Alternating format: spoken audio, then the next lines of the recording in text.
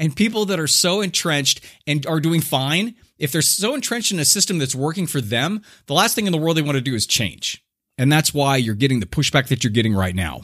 And now for something completely different. Welcome to Surrounded by Idiots Radio Podcast. From the deserts of the southwestern portion of the United States of America, Scottsdale, Arizona, to the sea to shining sea of wherever you happen to be, this is the Surrounded by Idiots Radio Podcast. This is Tony Dufresne, PhD. Welcome back in. I hope things are going well, and I'm going to jump right into it. This week, I'm going to talk about something I touched on last week, and it had to do with my birthday, which every single year, surprisingly, is on June 19th, which is also the day of Juneteenth. Really didn't take hold to the point that it does now because I have a level of expanded awareness because that's what's happened since the protests, and I will be the first one to tell you that my eyes are open now more than they were. Now, that being said, I want the show this week to be about awareness, and more than likely, if you're listening to this, you have a heightened or an elevated level of awareness anyway. You probably work on it. You probably are conscious of it when you have it and when you don't, and you allow yourself to have some level of humility in the fact that you're not fully aware, which really none of us are all the time. The point of my show is all about just being more aware. I use examples through current observation. I use fables and parables. I talk about philosophical concepts and also relevant psychological studies, all in the name of trying to get us all collectively at a little higher level of clarity and awareness in terms of self-awareness, as well as awareness of other people around us, contextual awareness, the different realities that are happening at once, if that makes sense. And then you're able to negotiate your way through certain situations a little more effectively. In pointing out the philosophical and psychological aspects of awareness, I have said many times that there are so many research studies that have concluded that heightened levels of awareness relieves feelings of being stuck. They relieve frustration. They alleviate feelings of being closed in or helpless. And helpless is a big thing because once you get to that helpless stage, that it's a very deep hole to climb yourself out of. And so the converse of that is the current administration and the fact that there's like zero awareness whatsoever. Starts with the self. If there's no self-awareness, it's very, very hard to get somebody to have some level of contextual awareness or awareness of them as a part of a system. There's none of that. And I've talked ad nauseum in the past about there not being an adult in the room. And that's exactly what's happening. It's almost like it's a junior high school class and the teacher gets sick all of a sudden and she has to run out. He has to run out. And then what happens is that you've got that smart ass, kind of slacker, Mr. Know-it-all towards the back of the room that's always questioning the teacher and the methods. And so he jumps to the front of the room and then starts taking over. And if you can imagine a 13-year-old taking over a classroom and the chaos that would ensue, the rationale behind actions that would come from a 13-year-old mind that thinks he knows everything, that's exactly what we're in. So, least surprising thing ever, with somebody like that in charge and with everything happening, including the virus and the stresses on the system that the virus put on there, and the fact that everything came to a head in regards to the police brutality, the Black Lives Matter issues, everything just came to a pinnacle. And I think fueled by the virus and the issues that we're having because everybody's just at wit's end, the protests start happening. Not the riots, not the looting, the protests, which are the essence of awareness, aren't they? The entire point of what they're doing is to raise public awareness. They have the awareness because that's the life that they've led. That's the channel that they've been floating down. Those are the experiences that they've had and their reality. Whereas we've been over in some lake over here and we're not aware of the rapids here and there, or the branches that are stuck out here and there, or the fact that the current is too strong in certain places and they can't make it over to certain places. We have no idea. We just think the water is just totally chill all the time because we're over here just kicking in the lake. So what they're trying to tell you is, hey, that's not life for everybody. It's not just a chill lake where you can all just kick it and get in and out whenever you want. There's a lot of pitfalls in the water that we live in, and it's been a huge spotlight on the injustice. And you literally have to be so caught up in your own confirmation bias or so lacking in just basic levels of empathy to not see a little bit of the fact that there are some insane levels of injustice that have been going on for years and years and years, and it's systemic. And for people who talk about, that's not the case, or it's not, and maybe that can be a teaching moment for you, and talk to them about what systemic really means. It means it's a part of the system to the point where it's almost like somebody tying their shoes. They don't think about the crossover and the bunny ears and the loop through and all that kind of stuff. They just tie their shoes. Where if you try to give them some basic deconstructive notions of tying their shoes, they probably go, what are you talking about? Just tying your shoes. That's the essence of systemic, and the reasons why a lot of people are fighting it is because of the fact that, oh, no, there's not. Well, just because you weren't a part of the slow burn in regards of the system that has been created over the past 400 years directly doesn't mean that you're not just going along with it, because it's there. It's a part of the system. It's the white noise in the background. And I'm not using that as, no pun intended whatsoever. But the thing that gets me the most is the fact that they'll come out and say, at large, I'm not talking about just a small group of people. I'm not talking about just lower socioeconomic people. I'm not just talking about criminals in prison that are yelling and pleading because they didn't get their justice.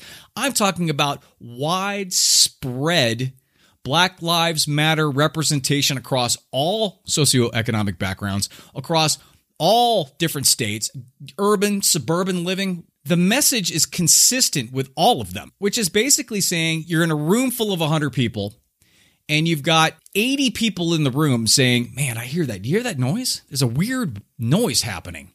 And you're sitting there with your group and they're going, well, I don't hear it at all. And because you don't hear it, it doesn't exist. Again, that's what we're dealing with here. But the good news is that effective protests create a lot of uncomfortable space because they're going against the grain. They're telling somebody that, hey, you think everything's cool, but it's not at all, and it's not fair, or it has serious flaws, and it doesn't work for everybody. And the person on the other side is going, well, it's working for me. It seems like it's fine.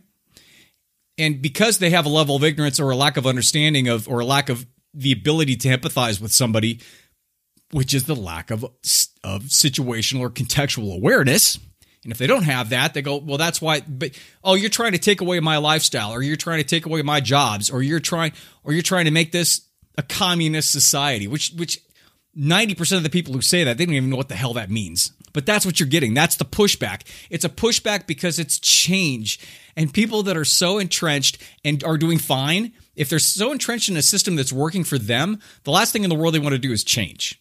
And that's why you're getting the pushback that you're getting right now. Now, interestingly enough, there's a guy, and I'll put it in the show notes, and I can't remember the guy's name. He is a research scientist.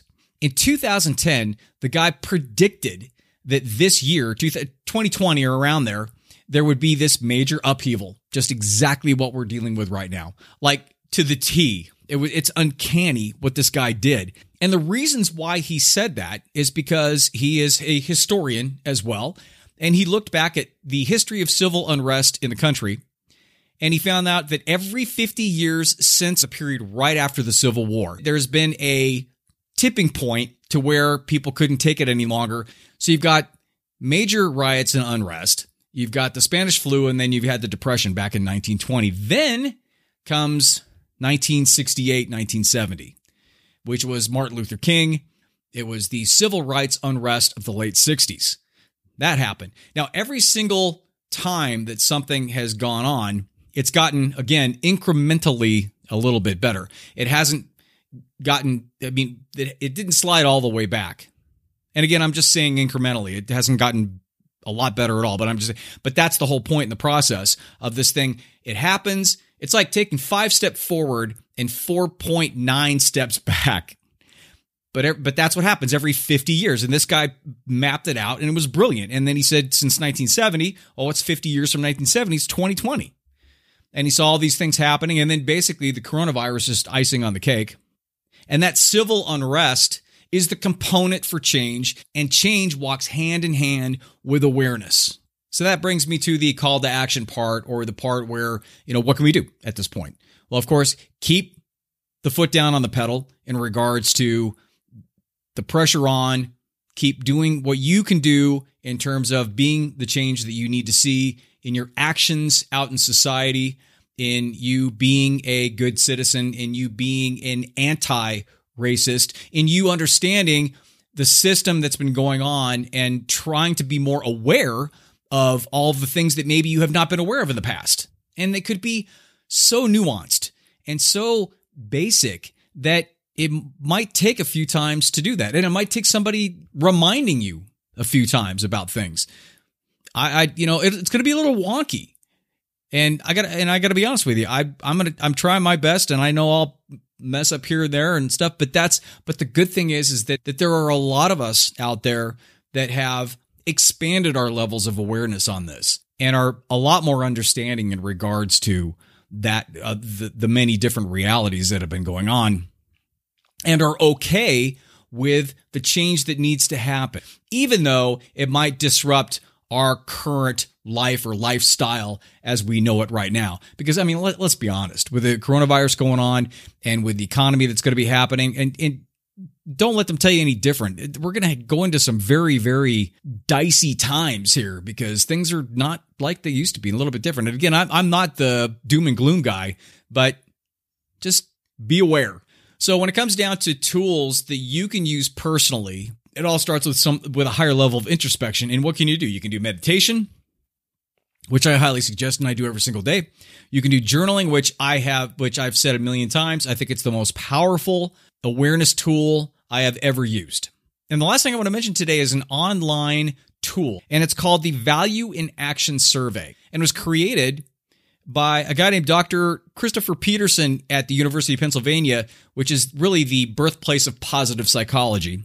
And a lot of people over the years have used this for strength assessment, for employment, or for management teams to see who has certain strengths, and then how to put teams together that have people in there that complement each other in regards to their strengths, and then their not so much weaknesses, but not so strong aspects of their virtue or of their ideals or of their character traits. So this Value in Action Survey is terrific. It takes like 10 or 15 minutes to do, and I'm going to put a link in my show notes to get to the Value in Action Survey. And how this can help you is this way. It'll go through and it will ask you a certain amount of questions, and you'll answer the questions, and you'll get this free feedback. And it will talk about certain character traits that everybody has, and it'll talk about the ones that you're really strong in, the ones that are kind of your okay, good foundation, good base. And then they'll also talk about some that you're a little weak in. And when you go through all those, it'll give you a much better idea in terms of being aware of your strengths and how maybe in certain situations you lean on being more analytic. You lean on being more of a leader. You lean on more of being empathetic or being more loving in certain situations. Not only will it give you the confidence that that is a strength that you have, and you can move forward and be confident in the fact that you can use that for good, not only for yourself, but for the people that are around you.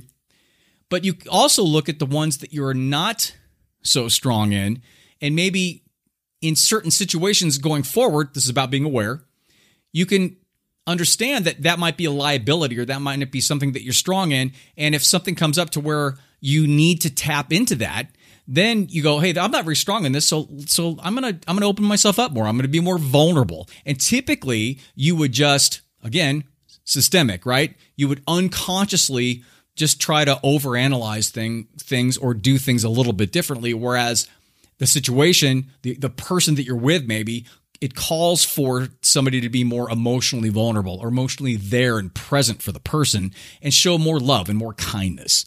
So that way, this test is huge in regards to creating a level of awareness and clarity of the things that you're strong in and the things that you're not so strong in, so you can move forward and understand that. If you're listening to me right now, you're the head of the group anyway, and you're probably way more aware than a lot of people. But that being the case, just like me on Juneteenth, going 54 years without really understanding what that was. And it was on my birthday that I have a lot of room to improve in regards to awareness. And I think everybody does as well. And that's why I just want to pass on and remind you again about meditation, remind you again about the power of journaling, and then bring in a new thing, bring in a new little test you can take that will pay off huge in regards to levels of awareness and understanding of yourself, which is the Value in Action Survey. That's what I got for you this week. I hope things are good. You can go to javabud.com, JAVABUD. Wherever and however you're listening to this podcast, it really helps if you can rate and review, especially on Apple Podcasts, because I think there's about 750,000 of us out there. And if you can maybe do a little quick rate and review if you dig it. I mean, if you don't, then you don't. You know, it is what it is. And hopefully you'll move on to the 749,000 whatever podcast show and find something better there. But if you do like it and you do enjoy our time together, then I would really appreciate if you could throw out a little rate and review on whatever platform you happen to be listening to this. I would really appreciate that. I just revised my book. If you want a PDF copy of the revised version of the book, email me, tony@javabud.com, and I'll send you one. Given the current circumstances, and try to help out as many people as possible and start a dialogue with each other. So I hope things are great. I hope you're doing well. I hope you're taking care of your people and they're taking care of you. I will talk to you next week. I don't want to be alone. I'm calling on